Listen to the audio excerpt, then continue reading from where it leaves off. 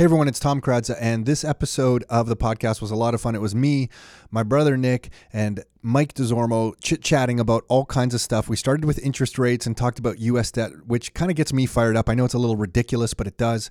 And then we went into housing trends in Toronto and the GTA. Mike shared a bunch of stories on what he's seeing in the local markets right now, price movements, offers on properties. We talked about cash flow and then just what's happening in the middle class. So we kind of covered a lot of topics in a short amount of time.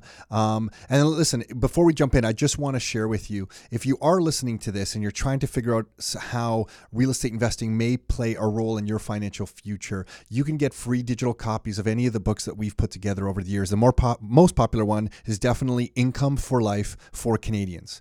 And that's available. You can get a free copy of it at rockstarinnercircle.com. So if you listen to this podcast and you're like, well, guys, I don't even know, how am I going to get started with this real estate investing nonsense? Or I have my doubts. I've heard crazy stuff about real estate and buying properties, and you want to just get a bit more information before you make any kind of decision, you can get a free copy of that book, Income for Life for Canadians, at this URL, rockstarinnercircle.com. We actually have 3 different books you can download there, but the most popular one has definitely been Income for Life for Canadians, so that you can download that book and get started and check out some of the stuff that we're talking about.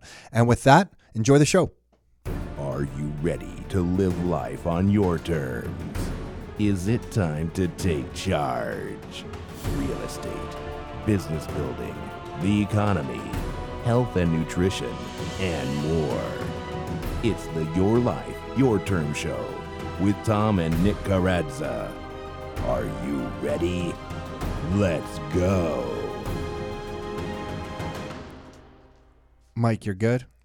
Testing. 1, 2, 3. Nick, you're good? Testing. 1, 2, 3. Oh, God. Okay, we're live, and look, interest rates is what comes up a lot, and I think in Canada we're under this kind of belief that, interest rates are going up, and one time this year, maybe 2 times this year. I know the Fed, what month are we? October. They're supposed to announce again in December that they're going to raise their interest rates. Historically, Canada always follows, but here's something and I don't have the answers to this, but I want you guys to kind of just hear this stuff. And I know you love it when I go out on my debt rants. Yeah, this is great. You just jumped right into it. I feel the passion. Yeah, okay, good. Because listen to this. The U.S. debt is at $21 trillion. I have the Congressional Budget Office's numbers in front of me. So I went to their website, I got the numbers, and they're saying that starting in 2020, so just over a year from now, that if you take all the revenues that they collect, so all from taxes, and then all the money they're going to spend, they're going to be over $1 trillion a year in annual deficits. So if you spend more than you take in by $1 trillion and you add that to $21 trillion, they're projecting that by 2028, that's another $10 to $12 trillion.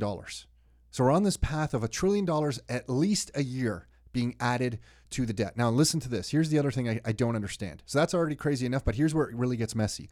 In 2019, next year, Social Security and Medicare in the US officially go negative. And this is right from table C2 on the Congressional Budget Office latest report from their website. And they're saying that that's going to be $600 billion a year added to the deficit. And then by 2028, so that's 10 years from today, it will be $1.4 trillion a year that they're going to have short. Now think about this. The other document I just mentioned from the same report says they're going to be $1 trillion short a year for like 10 years. But just on Social Security and Medicare, they're saying they're going to be $1.4 trillion. And the reason I think they don't add them together is they're allowed to call this stuff off balance sheet. Meaning, and the only reason I think they're allowed to call that the off-balance sheet liabilities is maybe everybody dies that they have to pay this stuff to, so they don't actually have to pay it out. You know what I mean? I know that sounds ridiculous, so maybe they don't have to pay out that money, so they don't actually account for that in any of their math. But if you add the $1 trillion negative to the $1.4 trillion negative within the next 10 years, that's $2.4 trillion a year in new debt. Now, here's how it applies to Canada. Look, first, something's very important, okay? Before we get into how it applies to Canada. This is all interesting stuff, and I like to know this stuff. Wait, are we recording? Yeah, we're recording. Okay, good. Okay. That's good. That's even better. So I like to know this stuff. But what I think I like to know even more is how often do you read the congressional reports that you're quoting? Is this like a daily thing you look at, or no? But it just fires me up. All right. So listen. How does it apply to Canada? This is how it applies to Canada. If today, and never mind all those numbers we just spoke about, but if today the total U.S. debt is at $21 trillion and interest rates from today rise 1%. 1% of $21 trillion is what? It's $210 billion. The annual deficit in the U.S. today is about $800 billion, which means for every 1% rise, they increase their annual deficit 25%. If interest rates go up 4% in the U.S., they double their deficit. That's just on an interest rate move. So if we have this wave of interest rates going up, but also they're negative in Social Security and Medicare, Medicaid, and that kind of stuff, and they're already projecting $1 trillion, how does all of this come together? Like they're just spending so much money. So I have a couple thoughts around this. Is that how will Canada ever raise interest rates when it doesn't look like to me the U.S. is going to be able to raise their interest rates very far? So then we're in a world of low interest rates for longer than anyone anticipated. And I don't mean that they can't raise interest rates a little bit. They might raise them another half point or full point from today, maybe even a full 2 percentage points. But are interest rates going to be able to go up to 8%, 10%? No, I don't think they ever can. So then if we're in this world of low rates, what does that do to real estate prices in an area of Toronto? Because the Bank of Canada tends to copy and match what the U.S. does on rates. And that's why, Nick, I want to talk about your trends and that kind of stuff. But before we get there, on top of the low rates, if there's this much debt in the world, how much new bonds are going to have to be issued to finance this debt? And who's going to buy all those bonds? Are they not going to just have to print electronically a lot of money?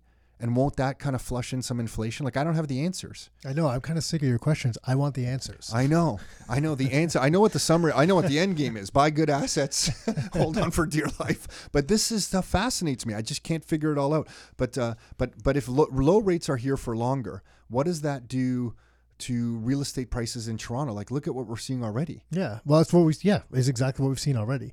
And I guess it depends on how they put the money out there, because the way they've put the money out there in the past with such low rates, it was basically like free money to the banks. The banks would take it, invest it in some assets that produced little return, and then they could just keep that profit when they repaid those loans from the Federal Reserve. So they were able to kind of prop up their balance sheets that way. So it was kind of nice that way because they didn't have to loan it out to anyone. So the whole thing backfired because there's been no money. It's loosened up a little bit, but the money hasn't been getting into the actual economy. It's just been staying in the financial world, from the banks to the stock markets to the banks to the Fed. It seems that way, right? So, but then here, if we have if Canada doesn't raise rates and we don't change then our lending standards, if we still allow down payments of, for first-time home buyers of 5% and that kind of stuff, like maybe Canada eventually takes that away and like forget it. We can't just allow people to buy properties for less than like 20% down right across the board because the real estate's just too crazy. Okay. Or where are we headed to this kind of stuff? Because where we are, look at the trends. So when we were talking about this last week, you and I, and Mike, Tom said something to me interesting when we were talking about different rental numbers. Because if you look at some of the numbers are the people haven't been really paying more in some instances, but they're just paying the same amount that they were willing to pay maybe 5 or 10 years ago. They're just getting smaller spaces because of it. And we'll come back to an example in a second. But these numbers, when I found them, these blew me away. So if you take Oakville as an example, so between 2006, 2011, the number of low density housing, so like single family detached home housing that was built in Oakville was 47% based on the building permits. 47. Medium was 33, and the high density was 20%. So that's from 47. If you look at what's supposed to happen now from 2016 to 2041, what the projections are, the low density housing is going to go from 47% down to 27%. Townhomes are going to make up 22%, and apartments are going to make up 51% of the building permits. So what was that? Low density is going from 47 to 27? Yep. And then townhomes are going to go to 22 and apartments 51. They have it broken up as low, medium, and high here, so you don't know what kind of townhomes and if that would fit medium or high. But that's the changes. Those are big shifts, and that's not just happening in Oakville. You can see that happening everywhere. So even in, like there's more condos in Toronto. But if you look at the condos in Toronto, they're small. The average condo size has been shrinking over time as well. Do you remember back, years ago when we looked at Square One condos around Square One in Mississauga? Those units were like 800, 900, 1,100 square feet. They were like these sprawling condo units. Now, the normal starter condo is 600 square feet? You're looking at a pretty decent sized one if you're looking at that, depending on the area.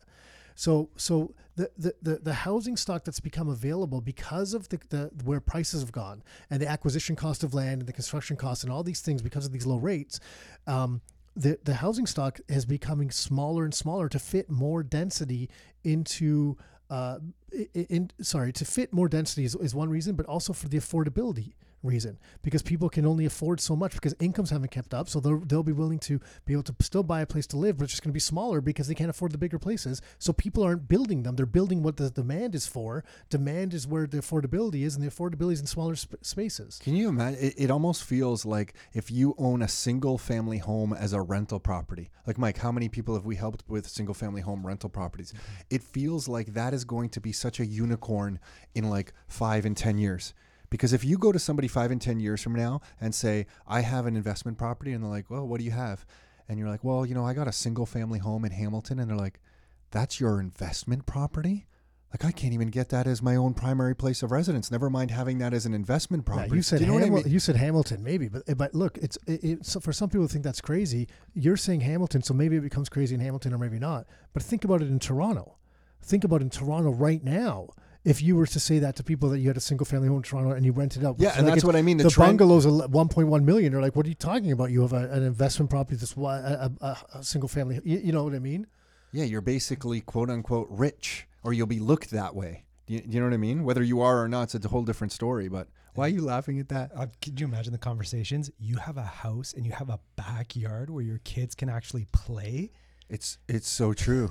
It's ridiculous, right? It sounds ridiculous. A lot of the new builds are back to back, are stacked, and no backyards. That's true. Some of the stuff I'm seeing, Nick, in Oakville built, they're townhomes that don't have backyards. They're those stacked townhomes where the backs are backing on right to each other, like cylinder block walls in between the backs of the units. Right, yeah, pretty common builds right now.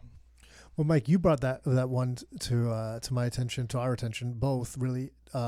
It was in Hamilton, and it was a bungalow. That was what, 3 up, 2 down? Yep, correct. And what were the rents on it? $19.50 for the main floor, 3-bed, and then $14 or $14.50. Yeah, I think it was $14.50. Yeah, for the lower 2-bedroom. And I have a 4-level backsplit on the Stony Creek Mountain, and the entire house I rent out for $19.50. Now I've had that for 8 years, but now we're seeing similar rents for just 3 bedrooms, main floor of a single family home that's been turned into 2 suites. Yeah, see, so it's the same thing. Like, people were willing to spend that much before. And people are just buying the payment. That's what it is. Yeah. And it's whatever the payment gets you. And the payment gets you less now than it used to be, right? And I mean, even the payment's gone up slightly. But because incomes haven't kept up with asset prices, then the people, if they're just on the incomes, then they have to subsidize the increase in asset prices some other way. So the way they've subsidized that is by the shrinking real estate. It's no different than when you go to the grocery store and you buy the cereal box that is now, 2/3 the size that it was 5 years ago. Like, you guys are, well, look, Halloween's coming up, right? Like, when you see the Halloween chocolate bars now, you're already buying Halloween chocolate bars? We're eating them. Never mind buying them. My kids are coming up to me. Yeah, we don't wait. No, we have them in our house too. But look at the size of the Halloween chocolate bar. What size it is now versus what it used to be. Same cost, or roughly the same cost, smaller. It's no different with real estate. It's just you don't see it because it moves slowly, right? Are we going to get to the point in one of those Clausettes boxes where there's just nothing in it? Like, it goes from it used to be 12, then it was 6, then it was 3. Now it's just like empty boxes. But listen, on the population front, so demand is here in Ontario because, Nick, I think you shared this at the Your Life, Your Terms event last Saturday, that Ontario's population growth between natural growth and immigration, the highest it has in a little while, at 246. 249,000 people. Are you sure about that? Yeah. Yeah. And then housing starts. I want to make sure I'm reading right. 249,000 housing starts were 71. I just want to make sure I'm reading housing starts. Is that housing starts? Running total. Yeah. Comparisons. Yeah. I don't know if the bottom line I'm reading on my chart's housing starts. You know if that's housing starts there? I went to. I want to know the comparison. Now you can't see it either. Yeah, it says running total completions. Yeah, okay. So completions of units of some sort. And I don't know if it's a combination of housing and stuff. But the point is that we have gross over demand here by population growth and the actual amount of housing completions. This isn't just some theory where we're talking about, oh my gosh, there might be some need for housing. We have like a crisis going on where there's just not enough housing, and it's making rents go ballistic right across the Golden Horseshoe. I was at a conference with a couple of developers, and they were talking their numbers. They were showing, and one Sasha shared these too, that it was about 55,000 demand for about, let's say, call it 50,000. It was just over 50,000. There's demand for new housing units, and they're building about, I thought it was around 30. Like there's a big delta. Maybe it was high 20s in the 20s, whatever. But either way, there's a big short. Yeah. So if you're short like 20,000 units a year, and that's a year. And that's an annual problem. Yeah, and it's been ongoing. It hasn't been 1 year. Now it can correct. It's been ongoing. And that's what's caused a lot of this stuff. So you have the demand that's gone up like mad the demand that's continued to be strong. And then we looked at population growth numbers in Ontario. And the population growth numbers, according to the federal government of Canada, if you project out from 2018 to 2041, their low, medium, and high projections are all up from here, which means we're going to maintain our levels of immigration into this country. So if we get about 330,000 immigrants into this country, we're getting over 100,000 a year coming into Ontario. And then if you look at the population growth of Ontario, when you merge together the natural increase with net migration, either from other provinces or straight immigration from other countries, we're looking like we're going to be getting in Ontario, according to the Stats Canada's data. On the chart here, I can't read the actual specific number, but it looks like it's about 170,000 people a year. Like it wasn't too that long ago we were getting 100,000. What's 170,000 times 10? So over the next 10 years, we're getting 1.7 million more people into this area. So we have long-term low rates because they can't raise them really high because of this whole debt problem. And we'll copy whatever the States does. Then on top of the longer-term relatively low rates, even though they might trend up a little bit in the future, we have all this demand coming in here. And then on top of that, we have limited housing supply where we're producing a shortage of like 20,000 units a year. And on top of all that, you have this green belt that goes around the Golden Horseshoe where developers can't build. So we have all these compounding factors together. And I mean this in a weirdly positive way, because if you're a real estate investor, it seems to me now's the time to grab something while you can. Am I crazy, Mike? No, I'm with you. I'm not saying that, like, I know they could be very self-serving because we obviously Rockstar Real Estate, we're a brokerage in the whole bit, but I'm not coming from that point of view. I'm like, this is the time to grab onto something, a good asset while you can, because in 10 years, there might be nothing left to grab onto. Yeah, for sure. And as Canadians as well, like, how many people do you know in the States that may have started off somewhere in California or New York or Texas, and now they're living somewhere else? That doesn't happen too often in and around the Golden Horseshoe. Nowhere else how many to go. Canadian friends have you heard went to, like, we all have the odd one. It's like BC, you were born in Toronto and now you live in Mississauga Oakville. or Oakville. Yeah, exactly. Yeah. Or Vancouver. It's not It's like between Toronto and Vancouver, the most common, I think, one way or the other. But they're coming and they're not leaving. Yeah. Not like That's a good States. point. Yeah. What are you seeing right now on what are you seeing like on rents or property prices, or what's the state of just the market from what you're seeing out on the streets? Yeah, property, the rent prices are aggressive. Like they keep going up. I was in a property today. I love when the tenants are there because then I can get the truth on the property. How do you like it here? Any issues? Although I get the numbers from the agents typically before I go in, I like to confirm the actual numbers with the tenants to make sure they're correct. And one lady actually laughed at me when I asked her, how much are you paying in rent? And it was a 1-bedroom. And she says $850, and she laughed. And I'm like, that's low, isn't it? She's like, yeah. I'm like, you don't want to leave, do you? She's like, no. Because for that type of room now, $850 was reasonable about 2 years ago, but now it'd be $1,100 minimum, $1,250 easily. So she doesn't want to leave. But yeah, so rents, 1 bedroom, you're probably looking at about $1,000, $1,100, $1,200, depending on the condition and location. 2 bedroom, $1,415. These are on insane. multi. That's like we're talking like 25 to 50% increase in rents Yeah. in like 2 years. Yeah, 3 bedrooms, 16, 17, 18, all the way up to 19. But the biggest shift that I've seen, especially in nice areas such as Locke, is the transition of the tenants. So describe where that area is for someone in Toronto who has no clue where you're talking about. yeah, it's just west of the downtown core. It's a very ritzy area. It would be the equivalent of Yorkville in Toronto. That's Locke Street is Hamilton's, Toronto's Yorkdale. But I mean, before, a lot of Hamilton was blue collar workers, and blue collar workers, as we know, are some of the hardest working guys we know. But often they're coming home and they're drinking a beer, and then they're throwing on a video game or a game. Watching a game on the TV, going into these houses now, because that's the best way to see, who's living in these places. I'm seeing degrees on walls, books, just the tidiness of these, and the furniture quality too. Like everything's changing and quickly. That's crazy. So you're saying basically in these houses, it's not blue collar anymore; it's white collar with you're assuming more income. Yes. Yeah. Exactly. Yeah. Yeah. And then you got a lot of, in that particular area, musicians, artists coming in, a lot of downtown chefs opening up restaurants. It's transitioning. Hamilton is transitioning quickly. You know what? And what, you just came from St. Catharines right now, did you not? Did you find anything out there right now or no? A decent, very good single family. House has a little more wear and tear than it should. In a neighborhood of 500,000, it's listed for 369. Okay, so multiple offers. Just came up last night. We'll hopefully beat it so that no other offers squeak in. So you're sitting here on the podcast hoping that we end this quickly? No, Sabrina did the offer. Sent it off. Yeah. Yeah. Okay, and what about the state of the market? Are you seeing multiple offers all over the place right now, or no? Are we now kind of calm? Yeah, it's so. It's the tale of two ends, right? In our market, the starter market, what we're typically looking at, it's still aggressive, especially if it's a nice turnkey property. Definitely the higher end has softened. That'll definitely see more days on market.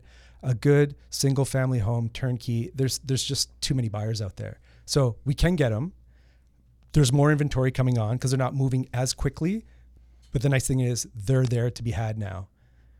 Jeez. Yeah. Before, a year ago, this was crazy, right? Yeah. Multiple offers, things have no calmed inspections. A little bit, yeah. But the prices are high. But prices don't seem to be falling because they seem high. So prices aren't falling. It depends. It depends. Okay. Yeah. So there's gems out there. Some sellers are dropping their prices. Yeah. We just firmed up on one today. It was originally listed at $480. We got it for $420. Just firmed up today. Okay, around the corner from another property that I have that's worth $500. Okay, it's a very similar property. And for perspective, that 480 2 years ago, 3 years ago would have been how much? That property at 480 that was dropped to 420. 320. Yeah, probably 350. No. In the height of the market, right? No. A few years ago. 3 years ago. Probably, yeah. Trying to give everyone perspective. So when you hear that, 360. The reason I'm doing that is because so many people will hear dropped it, and then they go and tell their friends the market's dropping. I should correct so I give a bit of a context here. It was not priced right from the beginning. It was priced a little too high. Oh, got it. So then they started chasing the market down. These people have already moved out east. They needed to sell this home. Got it. Okay. Yeah. Okay.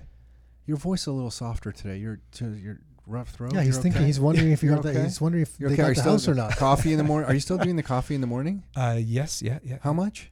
One. A good size. One good size coffee. Yeah. Okay. Yeah. Okay. Yesterday my throat was a little dry. I had some coffee. I hate coffee when my throat's dry. Right. I still did it though because I love coffee more than anything. But okay. Okay. Gotcha. So for perspective, then that house was listed. Went at 420. Now 3 years ago, what would that house been worth? 3 years ago. Okay. So 2 years ago, probably 360. 3 years ago, 320. Okay. Yeah. Okay. So over the last 3 years, up $100,000. Yeah. But down from the peak about a year ago.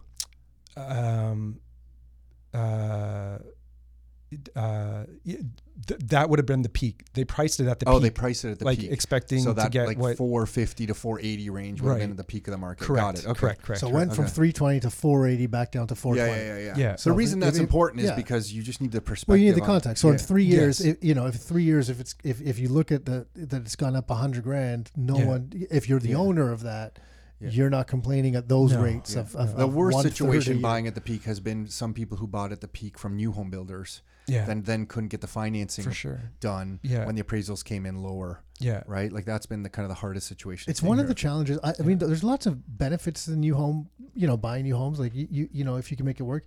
One of the things that I've always kind of struggled with in my head, I was like, man, I like to get my property sooner, and that way it can make money for me sooner now rather than park my money for a couple of years. But I get the benefit. Like in an escalating market, people are like, well, I just put the deposit down, it closes, it's automatically worth more.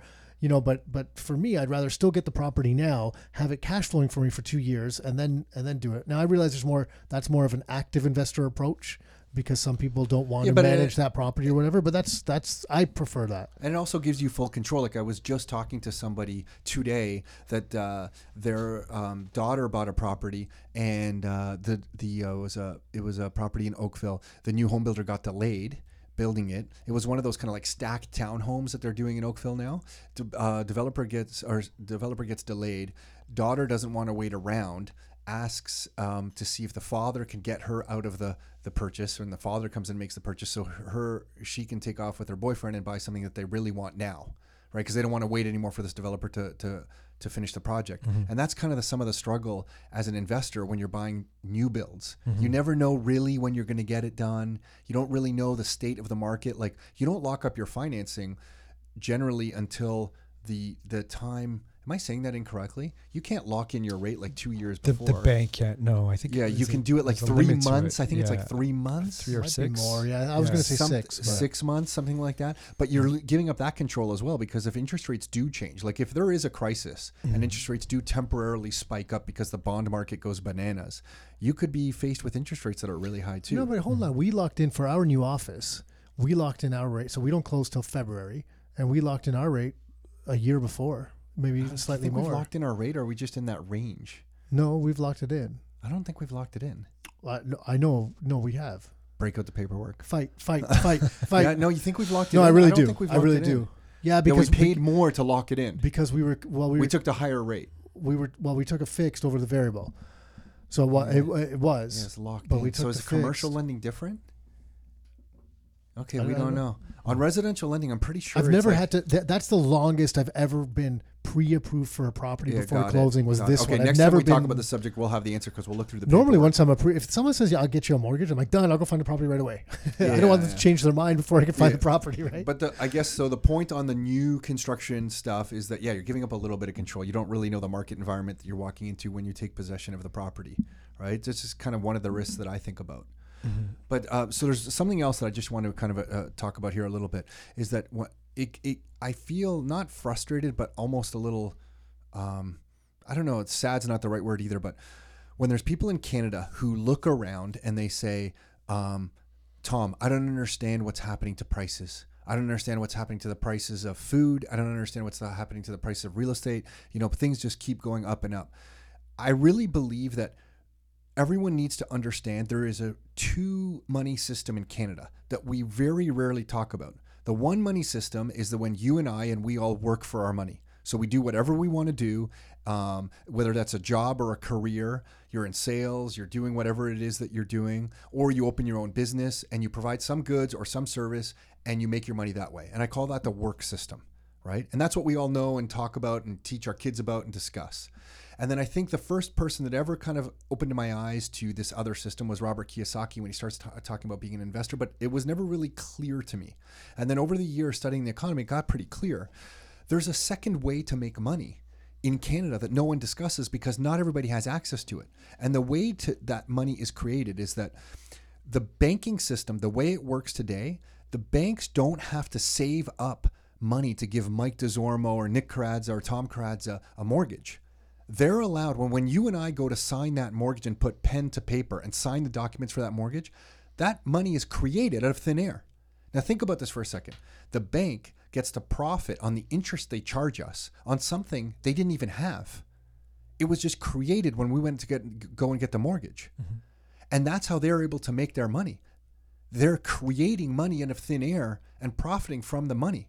Like it's a really interesting system. And then you got to layer it out. What is close to the money creation? Well, one of the closest things to money creation is the banking system itself. So anyone who's working in the financial services sector obviously gets access to invest money like that and profit from it. So they are winning.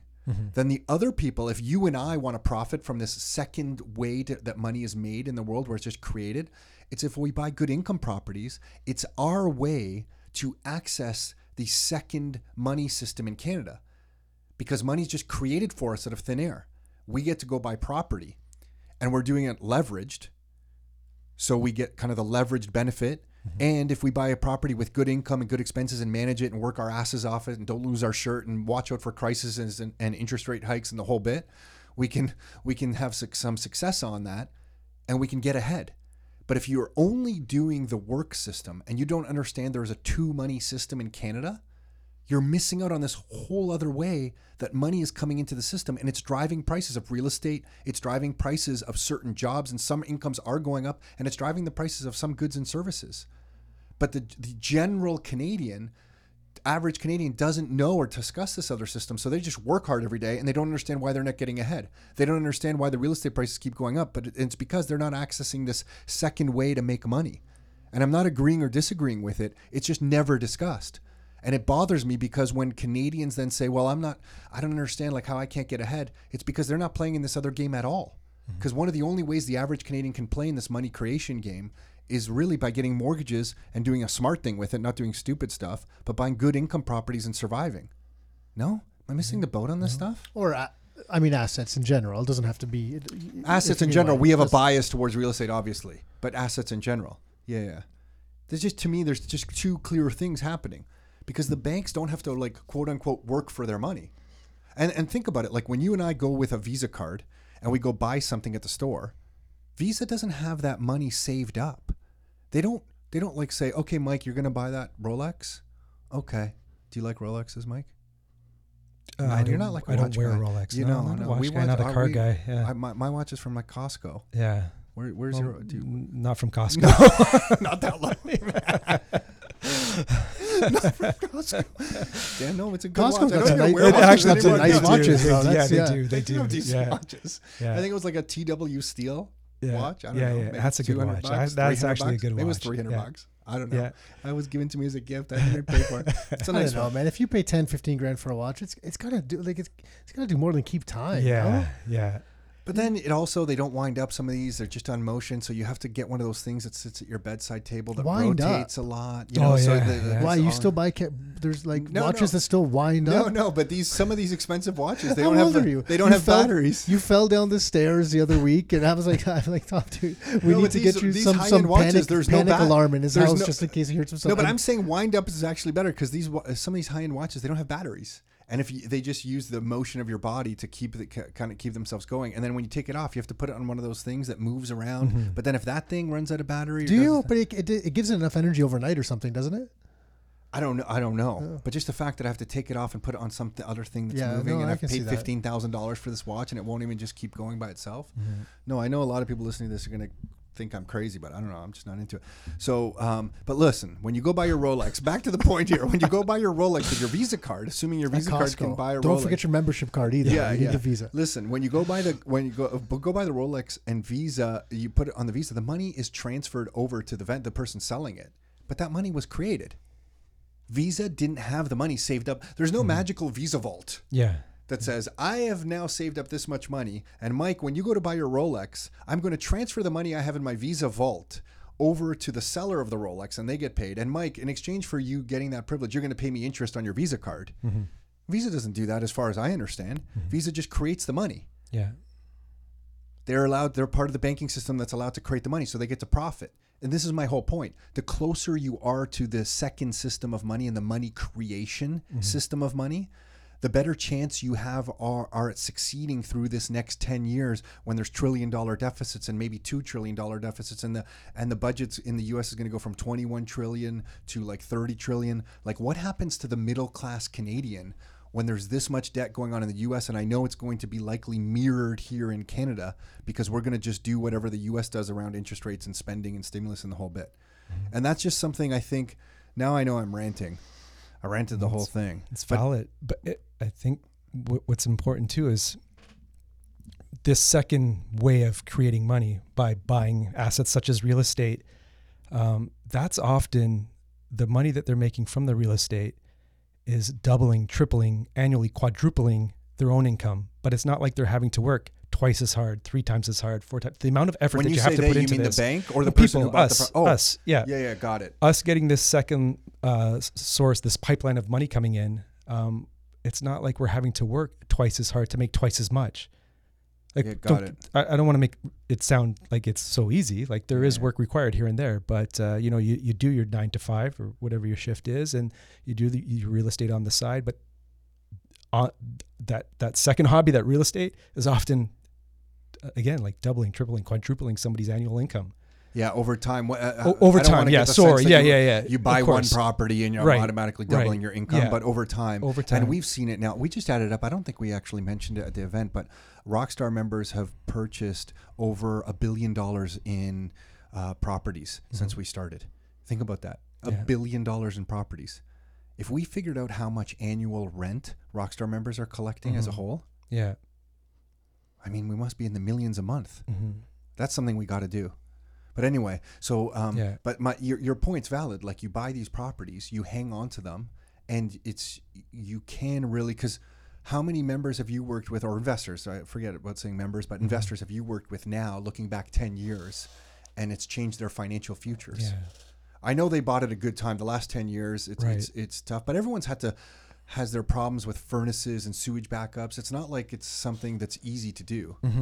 But what are some of those investors you're working with doing with some? Are they dipping into some of the equity on these properties and doing different things with it, or some dip in to buy more?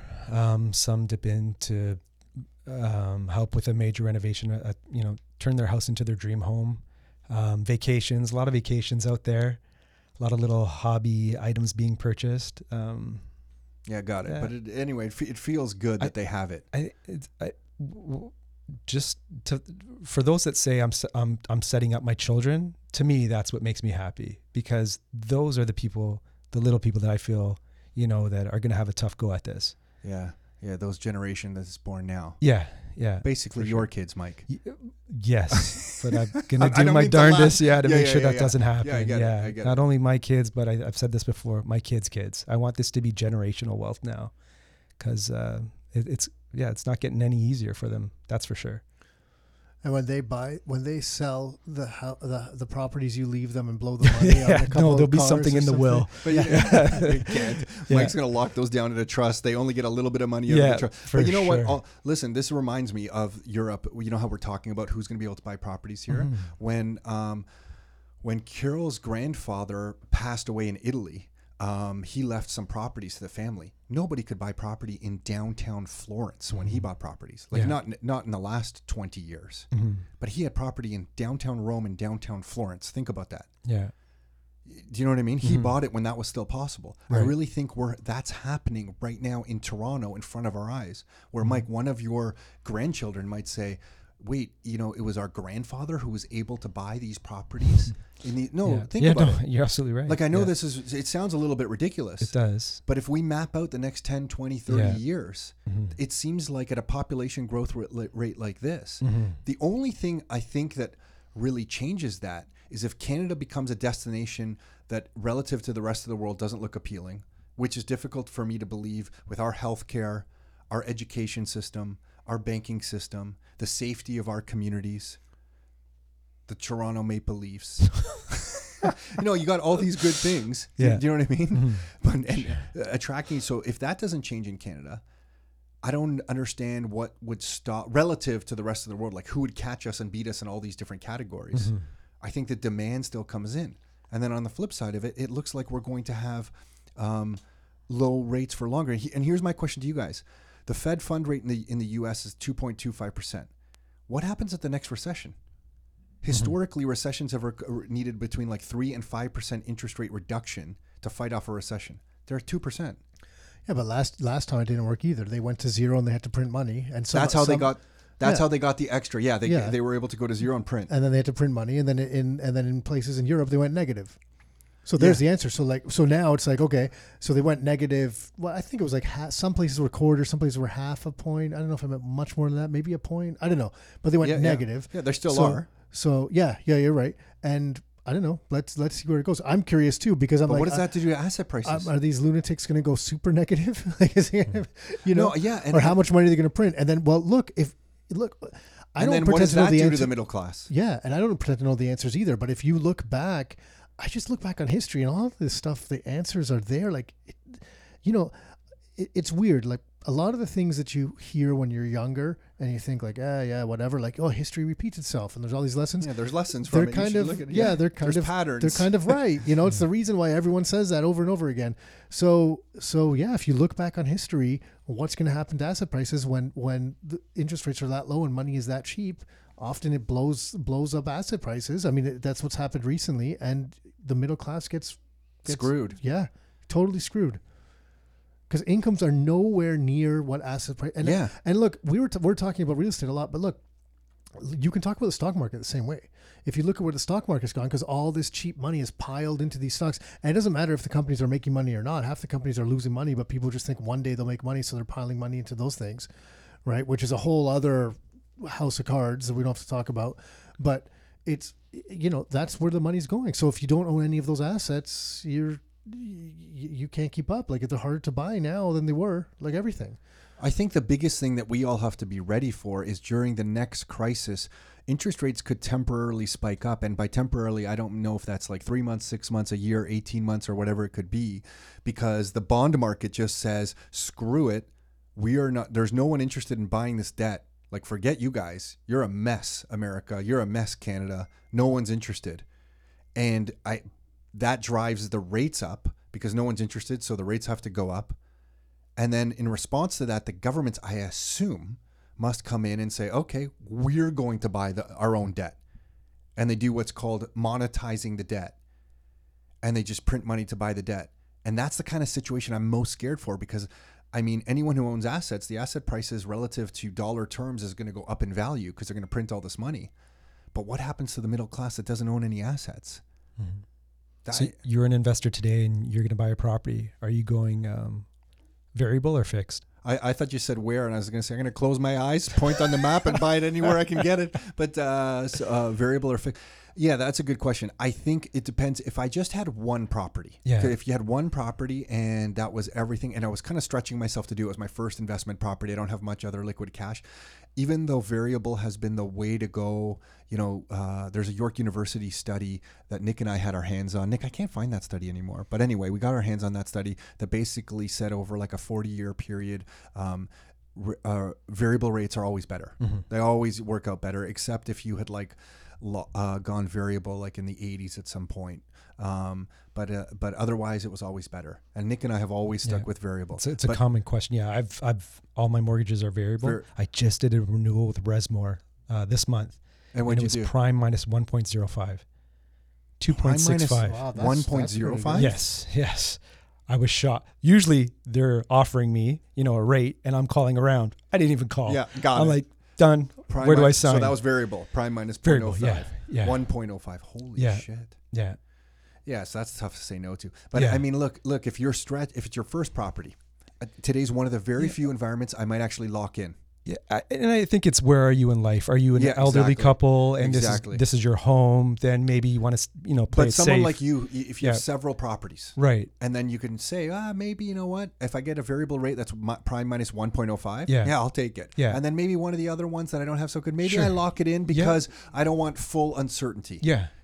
Or at least have those forms ready. Those forms the banks give you to lock in rates? It's usually like a 1-page form where you can send it into the bank that says, I'm changing my variable rate to a locked in rate. At least have those ready, filled out with a signature ready to go to lock in your rates as first sign of trouble. I think all ours are variable, except I know my personal home, I renewed it was about a year ago. It was like last November, early renewal, and it was like 2.45. I got it down. And I remember I called one of the brokers. On a variable or fixed? On a fixed. Oh, that's tough to argue. Okay, so if that's thrown at you, 2.44. And that's what I was going to say. And I called one of the brokers, and he goes like, look, mortgage rates have already gone up. Since they mailed that out, they've gone up. He goes, if you can get that, jump at it right now. For sure. Because that's what I was thinking. I'm like, that is super low it was a 5-year fix. Wow. Yeah, I'm pretty sure it's 2.44 actually. So I got a question for you. If you were buying a property now, where would you buy it, and what strategy would it be? Like, would it be like a second suite, like duplex? Would it be a student rental? And what city would it be in? Yeah, what's the best property to buy? Where's the best place to invest? The number one. Drum roll, please. Tell us your secrets. That's the number one question everyone gets. There's only one good thing to buy in one good area. It's the opportunity, though. It's where's the opportunity? What kind of opportunity is it? Like, personally, I'm in 7 different cities with properties. I know you're everywhere, all over the top. Okay, I just want. Go ahead. No. It's what's can that property in that city make you money? Okay, I'll frame it differently. I want the most cash flow. Mike, I just want the most cash flow. So the type of property right now would be in today's market, buying a single family bungalow, creating a second suite. Okay, because then I can take it and I can generate, like we were saying, pretty well doubling the income. So instead of like 16, 17, 1800, I'm getting like 3,000. Correct. Yeah, for sure. Yeah, the more you can chop it up, or you go student rentals. Buy the room. I met with an investor yesterday that actually just does boarding houses. Yeah, he does boarding houses. So he rents it out by the room. Yeah, where is he doing that? He's 1 in Toronto and 3 in. Actually, he Hamilton. Works with you, right? Yeah. He works with. I forgot. So he works with Mike. So he's like, look. I get it because I'm like, that's how you're running your properties because there's definitely he's a master at that. Is he? Yeah. Hard to get insurance. Yeah, he's got it. He's got the board. They're like, we'll give you like the highest level of insurance is boarding house insurance. He's got that, and he said, he's like, yeah, no, I know. He goes like, I know it's hard to run. There's way more work involved when you're renting it like that. He's like, the numbers, his cash flow numbers are quite high. Yeah, like cash flow of. Yeah, he's basically doing his own Airbnb style stuff. Yeah, I think if he doesn't get 2,000 a month cash flow, he doesn't look at it. Yeah. Really? So it's something like, but so he knows cash flow, not income, cash flow. I get it. Yeah. So he's doing this on single family homes or small little buildings? Single family homes that he's operating like small little buildings. Yeah. Okay. So but eyes wide open, he's doing it. So anytime you can properly. But anytime you can get a property, the more you can chop it up and rent it to the more people, typically your numbers are going to be better. Right. There's going to be more work involved. There's going to be more personality conflicts when you have 8 people living in a boarding house or something, but that's the way it works anywhere. If you were asking for the strategy for most cash flow, true. Right? And then that's how we answer it all the time too, Mike, because someone will ask me that question. I'll say, hey, when you alluded to what you said earlier, Mike, was different points of your life, because we've always said cash flow, but there's different times of your life that, one of the properties Nick and I bought is a rental property in Oakville that the day we bought it barely broke even. I think it was negative like $50, but we bought it there because we knew the appreciation in Oakville was just going to be a no-brainer. So when you're first starting out, it's kind of like about cash flow, but then as you mature and you have a little bit more access to some cash, your decisions change. For sure. You can eat a little bit of negative cash flow and make decisions based on, I want a property there for the future purpose. For the kids or whatever it is, So what else so cash flow, what else do you get asked? What city's the best probably is another question. It's cities, is an impossible type of property. Answer. How can I get the highest cash flow? Yeah, how are you answering the city question? I'll tell you how I answer it. We're so fortunate, like where we are from Oakville, go east, north, west, south. You're gonna hit one. Yeah. I tell people, hey, look, we got 10 years, man. Do you know how the population's growing in here? You go around the Golden Horseshoe, you find a city you like, and if there's a property available where the numbers make sense, you grab it. I don't care if it's in Durham, Barrie, Hamilton, St. Catharines, Niagara. Yeah. That's kind of the state we're at. Yeah. And the downside that you have to prepare yourself for is what we were alluding to earlier, a crisis where rates might spike up. So if you can't survive something like that, lock in your rates now so that you have a 5-year window where you're guaranteed this interest rate. Right. Because that's as a real estate investor, that's your biggest risk. And if you go variable, that's your biggest uncontrollable risk. Something that one of the questions we get asked a lot, people they're like, look, guys, with prices of where they're going, so you were talking about the 1950 3-bedroom bungalow. They're like, look, if that price go a 3-bedroom kind of upper unit of bungalow, but if these prices and rent prices keep going up, I mean, the condo prices in Toronto are $3-4 a square foot, right? So who's going to be able to afford these prices? And so we did some digging into that, which I thought was kind of quite interesting, because the percentage. This is from it's like a Kleiner and Perkins 2018 report. It's pretty famous kind of report, pretty popular report. It's been published every year. But they looked at relative household spending between 1972, 1990, and 2017. And the shelter costs from 1972 to 2017 went from 12% to 17% of relative household spending. Pension insurance kind of jumped, and healthcare jumped as well. The U.S. numbers. So it went from 12 to 17%. So shelter costs went up, which makes sense. That we all know that, right? So where did the money come from if you were taking 100% of the household income? Well, what was really interesting is food went from 15% down to 12%. Entertainment went from 6% to 4%. And apparel went from 5% to 3%. So apparel, maybe it's like Chinese, the Chinese manufacturing has made some of those things cheaper, right? The different providers. There's Old Navy and stuff. You can get clothes for a little bit cheaper than some other places. But what's interesting is food. People cut back on food from 15 to 12%. And it's not that they might be eating less, but it's probably the quality of stuff they're eating, right? So when people are walking around the grocery store now, they might not be buying butter anymore. They might be buying margarine. Mm-hmm. Or Tom, you've talked sometimes about like, hey, yeah, not as many people are buying steaks. It's more ground meat. They're buying the hamburger meat. That's where the expenses are coming from. So when you look again, if you go to the past and say, okay, well, what's going to happen if these prices move? Like, can rent prices even go up anymore? Does it make any sense? Well, again, like if you go back 20 years, 50 years, no one would have thought they were where they are today, and incomes haven't kept up. But here's what's happened.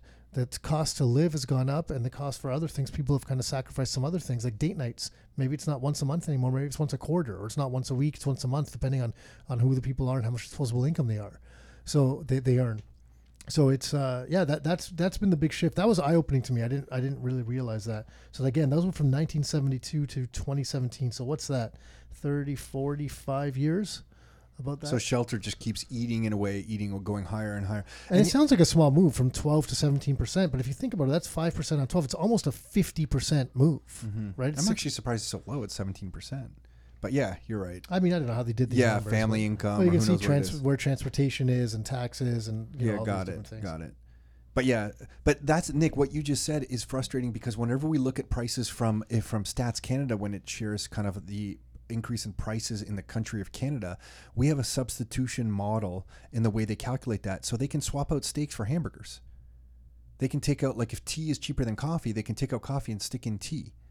Like my understanding, and someone, if you're listening to this, correct me if I'm wrong here, but my understanding is that we run a substitution model consumer price index. Like our inflation calculations are based off a substitution model where they can just say, we used to use steaks, now we're going to use hot dogs. It's meat is meat. I think you're right. I think I read that on the StatsCan website. Yeah, every time I dig it up, it seems like that's the way it's operating, which kind of is another thing just infuriates me. Like when the government's saying, prices don't go up, meat's the same price, but at one day they were using steak, the next day they're using hot dogs. It's not the same thing. Hot dogs are not the same as my steak. So, Mike, any other trends that you're seeing the biggest one we've seen the last little while has not really changed. Second suite still active, student rental still active. Yeah. Rent to own still active. You're not doing as many rent to own, right? Just by investor choice right now. Yeah, because and why is that? Just many of the investors, including myself, left significant money on the table. Obviously, it's funny. So explain why. Just explain. Yeah, we've set the buyout price with the tenant 3 years in advance. So and we didn't assume the market was going to appreciate at 30% a year. Yeah, of course. Yeah. So I had 2 buyouts last year. Both were in and around the 350, but both properties were about 500. But it's funny, the stigma that we heard about in regards to the rent to own back in the day was, tenants always get screwed over. We've never heard about the investors. The tenants winning. Yeah. You've never heard the investors leaving money on the table, the tenants winning. You will never hear that positive story. Yeah, there's no headlines in the paper about that. Yeah. We should reach out to the Star. We should reach out to the Star and say, hey, here's how this has worked the last few years. These tenants, some of these families. These tenants walked out with an extra $150,000 in equity on these properties. Yeah, so just by choice. But you were still profitable. I just want to set the record. It was still profitable. You know what? To you. Profitable and happy for these families to get in at that. That is the cool part. Yeah, because if they didn't choose that route, would they have been able to qualify for that $500,000 property now? Probably not. They're getting a $500,000 property for $350,000. That's right. Yeah. So that's cool. I know it's a win-win in the end. But for some people, it's so now investors think property prices will go up like that forever. So rent own, and unfortunately or fortunately for the people who are doing some rent own, because we still see some that are happening with investors we work with. The demand on them looks quite strong, really strong, because less people are doing them, and it's harder and harder to qualify for mortgages, Right. so the demand for them is there. Yeah. Correct. What's the your knee? Mhm. Can you tell everyone what just if you're listening to this, you should know that Mike is superhuman. So he's the most coordinated athletic person that we know. And he had to have knee surgery. So we're all, can you give us the update? Like what happened? What happened with your knee? Torn my ACL 3 times now. So each time I've had a replacement.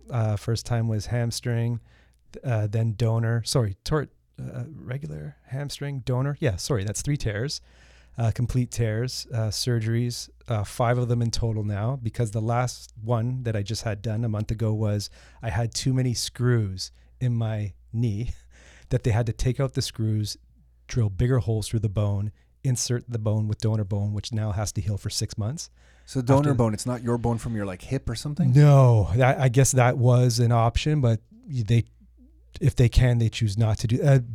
Donor bone, it has one of it doesn't have a rejection. There's other stuff in the human body that rejects. So donor bone's from someone else? Someone else's body. Yep. Nice thing, after you're done and get out of the hospital, they give you a little card saying, hey, if you want to anonymously thank that family. No way. Yeah. So you write a nice card to them. And did the last injury come from too much competitiveness at the gym when you were there? Is that what happened between you and Tom? It came from something that I knew I probably shouldn't have done, and it's my fault. Yeah. Boy. But the next surgery is in 6 months after the bone fuses together, and that will be a patella graft. So they'll take bone and ligament out of my own body now, and then drill and screw that into my femur and tibia to keep the knee together. When are we flying to Panama? Stem cell injections. Yeah. That's Let's definitely go. on the list. I just want to go. Yeah. I just want to go. I know there's U.S. doctors there. I hear it on Joe Rogan's podcast all the time. There's those U.S. doctors down there that are doing stem cell stuff. Yeah.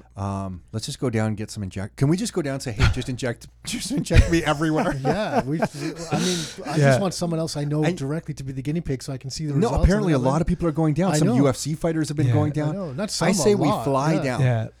And then we just get a bunch of injections. Yeah. This isn't like getting a facelift kind of thing. Yeah. This is amazing. This is just for your joints and stuff.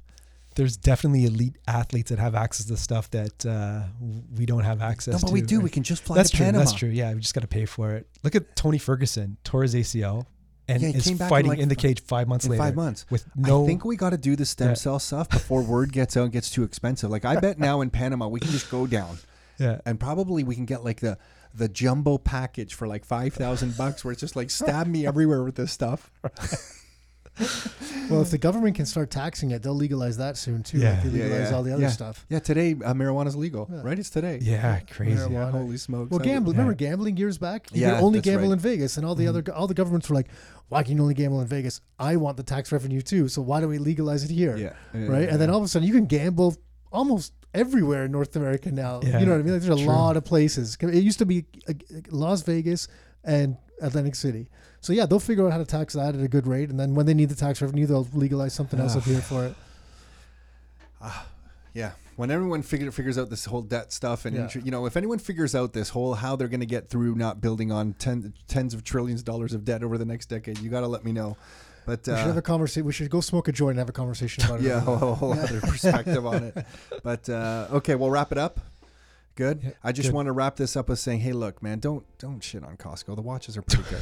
The watches are pretty good, man. Thanks, guys. Hey everyone, it's Tom Kradza. So hopefully you enjoyed that.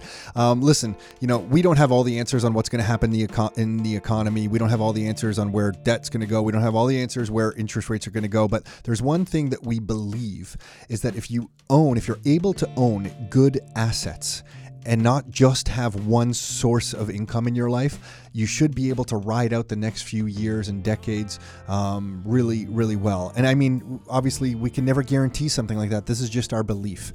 And obviously, we do have a bias. We run a real estate brokerage called Rockstar Real Estate here in Oakville.